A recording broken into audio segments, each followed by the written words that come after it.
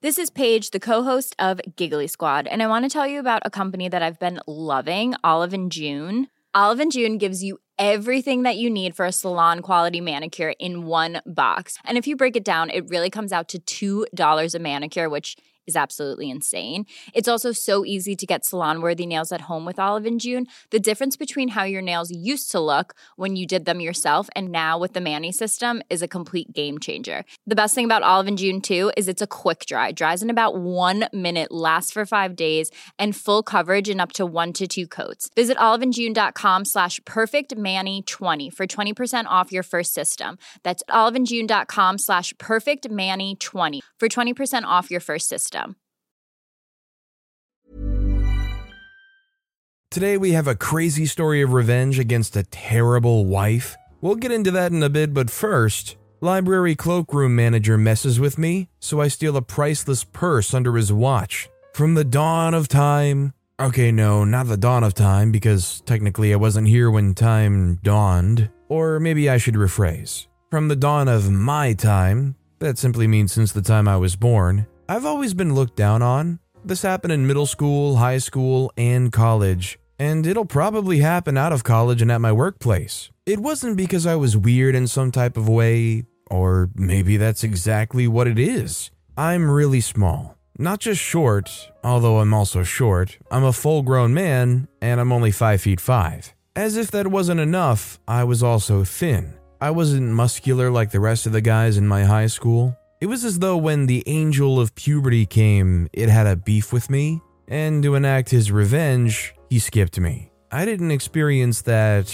growth spurt thingy that everyone else did, or if I did, it sure wasn't noticeable. I was way behind in everything, and people like to make fun of me because of it. At one point, I preferred to be the fat kid in school instead of thin. My situation almost led me into depression because at first, I thought it was a food thing. I wasn't eating enough. If I did, I would add some weight. During that time, I ate so much that every day, till it became physically impossible to eat anymore. Sometimes I found it difficult to function after eating. But after putting myself through all that, did it work? Heck no. I was still as thin as I was when I started the whole exercise. Maybe I even lost some weight. I got my mom to take me to the doctors, but they said I was as healthy as everyone else and I just had weird genes. I gave up trying after that and just accepted that I was gonna grow old in a tiny body. I tried to love myself all through high school, even through the bullying. I did well in high school, even though I didn't have many friends or a girlfriend. I got to college, and there, I thought I wouldn't have this problem ever again. Because, sure, people in college are supposed to have outgrown their childish traits, but that's where I was wrong. I was bullied in college, but not by the students or the lecturers, but by the most unlikely person, the library cloakroom manager. It sounds stupid, I know, but it happened. Let me tell you how. It all started with a mishandled cigarette. In my second year of college, I didn't have many friends. Part of that was because of my self-esteem issues, and the other part was because I was an introvert. I never really cared about making friends. Not that I didn't care, let's just say I didn't care enough to try. The only friends I had at that time were my roommate and his friend Jensen. My roommate Billy and I had been friends/roommates since freshman year. We never had any problems. Well, I should say we rarely have any problems. You see, while I prefer a nice and quiet apartment so I can meditate and study or listen to soft classical music while I cook, Billy liked to play loud rock and heavy metal music while he does pretty much anything. Till today, I don't know how he studies while listening to heavy metal music, but however he does it, it yields results because he's one of the smartest guys I know. The problem is the main cause of our disagreement sometimes. The other one is the fact that he liked to smoke inside the house. I never smoked. I hate the smell of weed. It makes me nauseous sometimes, so I try to stay the heck away from it. I try to get Billy to stop smoking inside the apartment, but for some reason, that's his best spot to take a smoke. He said he was going to have to stop, but I still caught him a few times with a stick in the living room. The particular day where it all began, I came back from my after-school job, and I tried to open the door to the apartment, but it was locked. That meant that Billy was in. I knocked, and after a minute, he opened the door. I could tell from his sheepish smile that something was wrong. When I asked him, he said nothing was up, but the redness of his eyes and Jensen's incessant coughing, I could tell that they'd been smoking. Through the thick smell of the perfume in the living room, I could still smell the traces of weed in the living room. I didn't ask any questions though. At least they made an effort to hide it.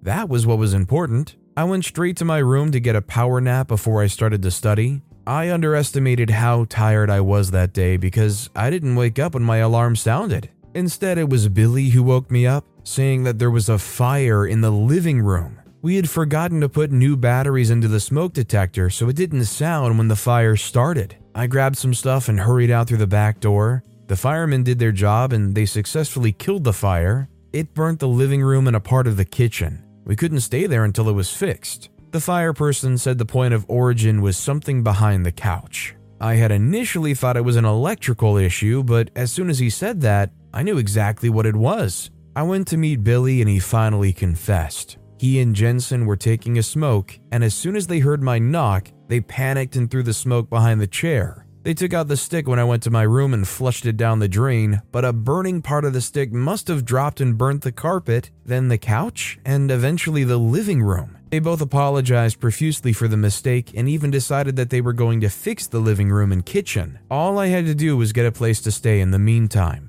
I couldn't afford to stay at the hotel during this time, so I decided to crash with a course mate. He was kind of a friend, but we rarely talked about anything else apart from anime. Anyway, his place was not very conducive for me because he has a lot of roommates, and they were even worse than Jensen and Billy combined. But at that point, I had no choice. I had nowhere else to stay. Billy was crashing with Jensen in an apartment he already shared with his older brother and his course mate, and because I wasn't friends with a lot of people, I didn't have many options. I tried studying in the apartment, but I soon found out that it was impossible. The only time the music or movie stops playing is late at night. This didn't help much because I wasn't a fan of studying at midnight. I could never do it. I usually sleep off less than 10 minutes since I start studying. I decided that I needed to find an alternative solution. The alternative solution I managed to find was the library. I know people would be like, duh, that's obvious, but the thing is that I don't like going to the library for so many reasons. One is that I like to be alone while reading. The other reason is that I like to eat snacks to keep other parts of my body busy while studying. If I study without it, I might fall asleep, but as we all know, the no snacks rule in the library is pretty strict. I would have preferred anywhere else, but since there was nowhere else, I had to use the library. The first day I was there after my morning classes. We weren't allowed to take our bags to the library, so I had to drop it off at the cloakroom. The first time I went there, a nice lady attended to me. She was very warm and welcoming, and we even had a short discussion about anime. I saw her Demon Slayer phone pouch, and I asked her if she was an anime fan. That was how the discussion started. After my study session in the library and I was about to leave, we continued our discussion. Something about Attack on Titan's anime came up, and I told her I had the paperback manga. Manga means comic book, and I could lend her it the next day. She mentioned that she wasn't going to be around the next day. She was a substitute for the actual cloak manager, and he was going to be back the next day. I said okay, and we said our goodbyes.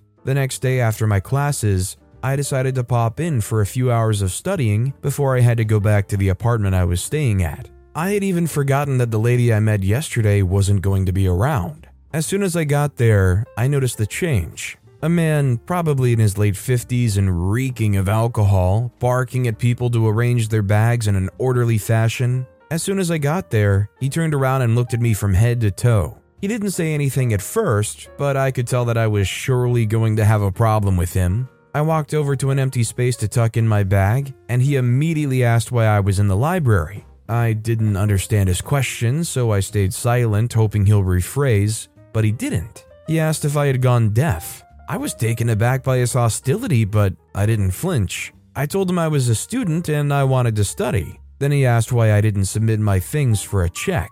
I didn't know I was supposed to do that because the lady that was there the day before didn't tell me to do that. Apparently, he checks and registers everything in a person's bag before they drop it in the cloakroom, and he checks again when they're leaving. This is to ensure that nothing is missing from the bags and nothing was stolen from the library. I told him I had been in the library only once and I didn't know about the rule. He started to mutter something about me not being serious with my studies. I guess he's of the ideology that any student that doesn't study in the library isn't studying, and they're just making a mess of their lives. Anyway, he checked my bag and all it contained, and added them into his register. Next, he gave me a tag which had the number of the locker where my bag was, and I went off to the library. After my study session, I went back to get my stuff. The cloakroom manager asked me if I was through with fooling myself. What the heck? At first, I didn't understand what he was talking about till I thought about it. He was still maintaining the fact that I wasn't a serious student and that I shouldn't even be in the library.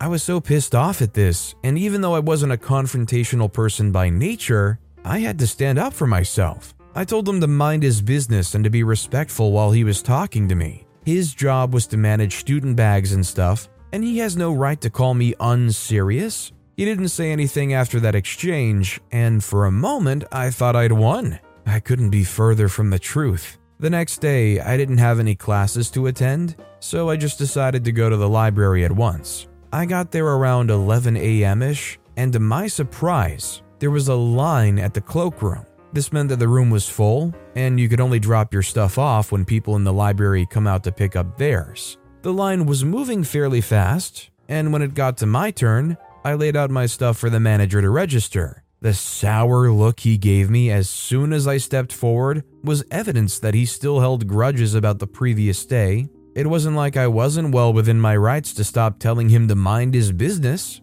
I dropped my bag in one of the lockers and started to head towards the library. Halfway there, I realized that I'd forgotten my ID card. The security guard at the library entrance was going to ask for it, and I couldn't go into the library without it. I went back to the cloakroom to get it, and as soon as the manager saw me, he accused me of coming back to steal something from one of the students' bags. I explained to him that I forgot my ID card and I needed it to enter the library. He didn't even want to listen to my explanations. He just decided that I was lying. He handed me my bag and made me leave the cloakroom. I felt so humiliated because other people thought I genuinely came back to steal something. But I knew it was just a form of revenge for standing up to him the day before. I left the cloakroom and went back to my coursemate's apartment. The first person I called was Billy. I was almost in tears when I told him what happened. He was also mad, and he told us to meet up that night. I went to Jensen's later that day and we talked for a while.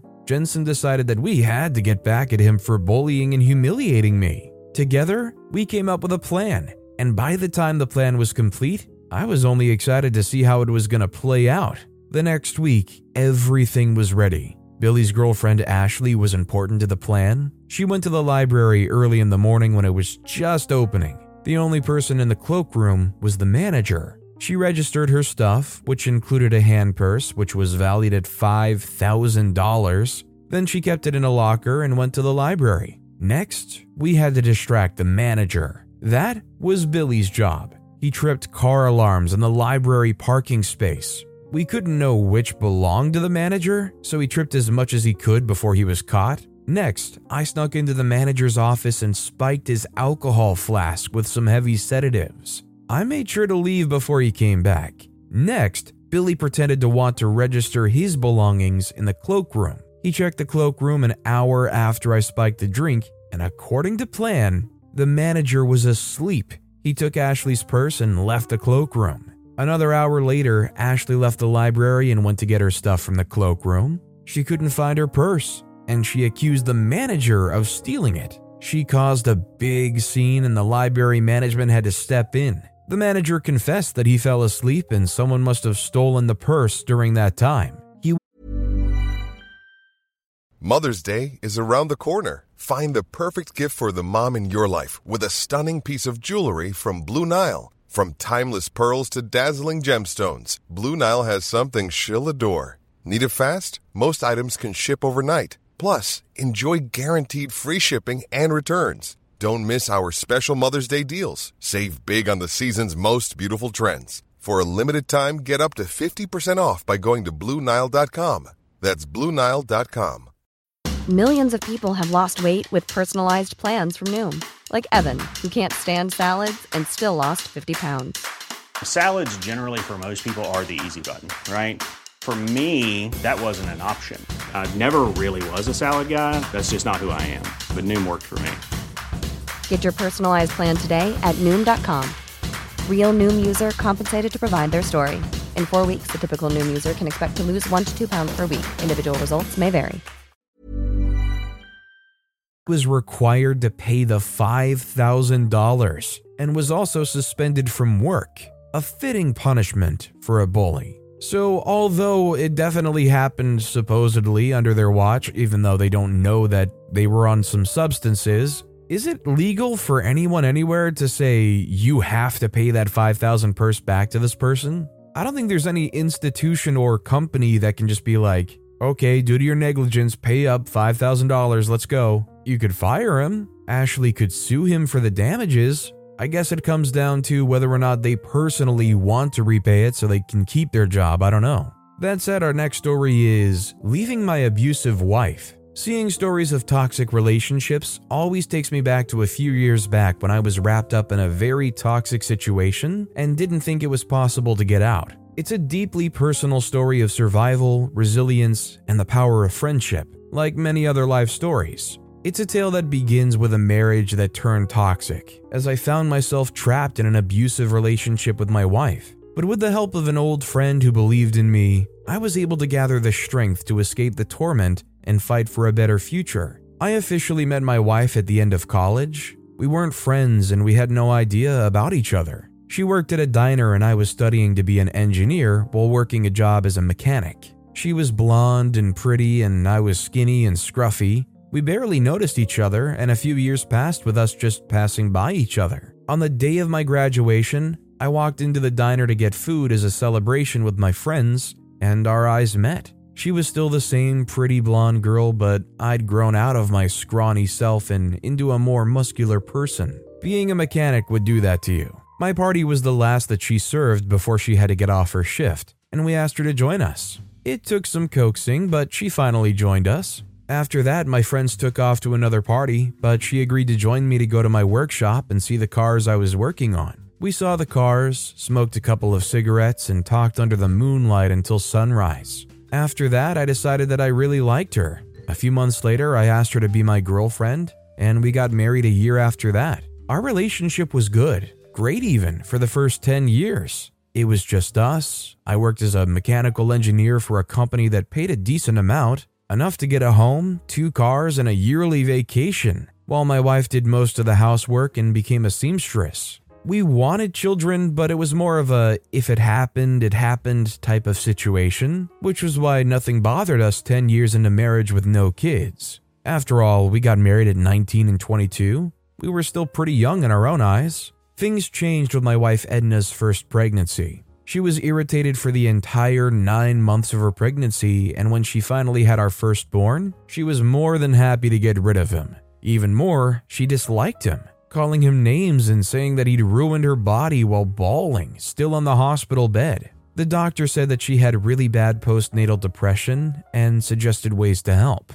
I tried, I really did, but she was a shell of the woman I knew for 2 years. Immediately she got better, she was asking for another kid. I was hesitant, but I decided to go ahead after a visit to the doctor, and he said he would keep a close eye on Edna. The second pregnancy was worse. She was pregnant with twins, and she became much more aggressive and abusive. First, towards our son. I protected him a lot of the time, and so she directed it at me, angry about anything and everything. I understood that pregnancy wasn't easy and did my best to understand what she was going through, but honestly, it was hard. She would throw things at me, pour ice-cold water on me if I dared sleep in during the weekends, and many times she soaked my work clothes in bleach or water so that I wouldn't go to work, or just so I would have a bad day. I took many leaves of absence, so much so that I was almost fired from my job. After Edna gave birth, she had to be admitted to the mental facility because the complications following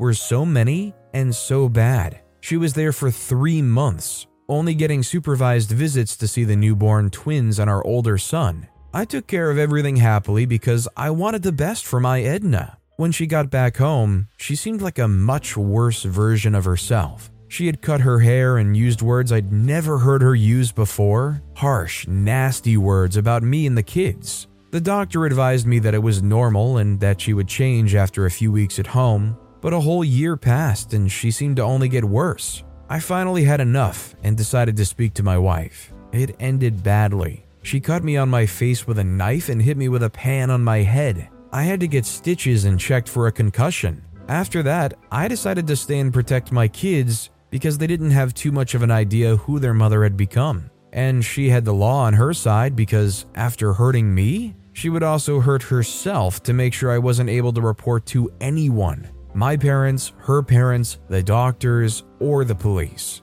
For years, I endured the emotional and physical abuse inflicted on me by my Edna. The pain was unbearable and very emasculating, but the thought of losing my children was even worse. She didn't even seem to care about them, just about what she could get from using them as a bargaining tool with me. It was daily torment with her, and on top of that, I had to do everything in the house while still taking care of the children. That I didn't mind. They were easy children and seemed to understand that things weren't stable between their mother and me, no matter how much I tried to hide it. Still, they loved her and treated her as normally as they possibly could. I was proud of them for that. In addition to everything she was doing, Edna also attempted to drain my bank account, leaving me with little means to protect myself and my children. One of her conditions for not going to the police was to give her whatever she wanted, whenever she wanted, which was nearly all of what I made. I continued to hang on until I was laid off from my job in 2018.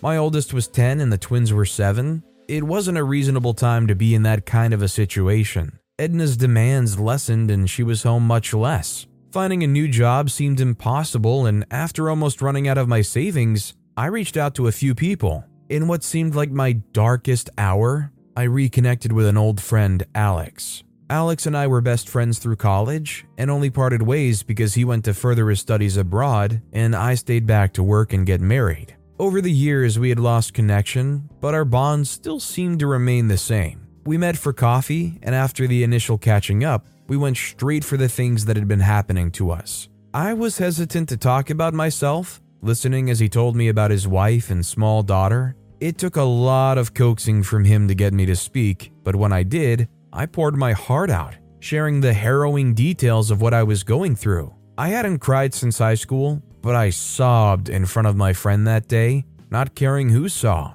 Alex believed me, understood what I was going through, and offered his unwavering support. He became my ally, determined to help me break free from the cycle of abuse. First, he got me a job as a virtual assistant for a friend of his. It was a remote job, so I didn't have to go anywhere, and Edna never guessed. She just saw me in front of a laptop all day and probably assumed I was watching movies or something. I also had to create a separate account, as the one I had was joined with Edna and she took over it completely. As I worked, I managed to save a bit and pay the bills that my wife didn't even care for. As I started working, things calmed down and she was even nicer to the kids. I was okay with continuing to live that way, but Alex was not having it. He asked me that if she were to start questioning where I got money to pay the bills for the house and the kids, wouldn't things get bad again? And I would be stuck in the cycle again. He made sense, but I wanted the kids to have a complete childhood. To test out his theory, I told Edna that I'd gotten a job.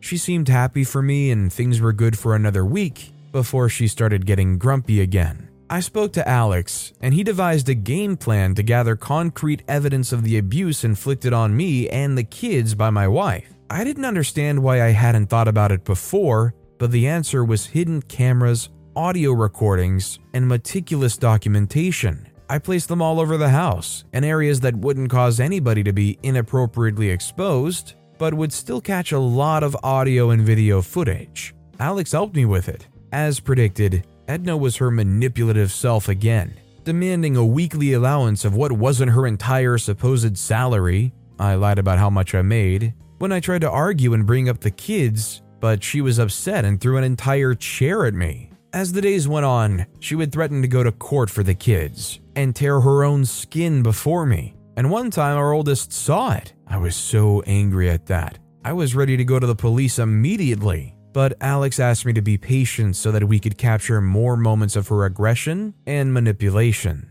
It was a painstaking process, but with each piece of evidence we collected, our case against her grew stronger. Armed with glaring proof, we presented our case to the authorities. The police, after reviewing the evidence, took swift action to protect me and my children. They recognized the urgency of the situation and ensured the safety of my family. Finally, justice was within reach, and the weight of the abuse began to lift from my shoulders. It was hard, but I had to realize that this Edna was not the woman I married, and it was okay to let go. She was a different woman that cared more about drugs than her children, and I tried my best to keep the family together. The divorce was long and messy because Edna's family was determined to prove that it was all my fault that Edna had turned out the way she did.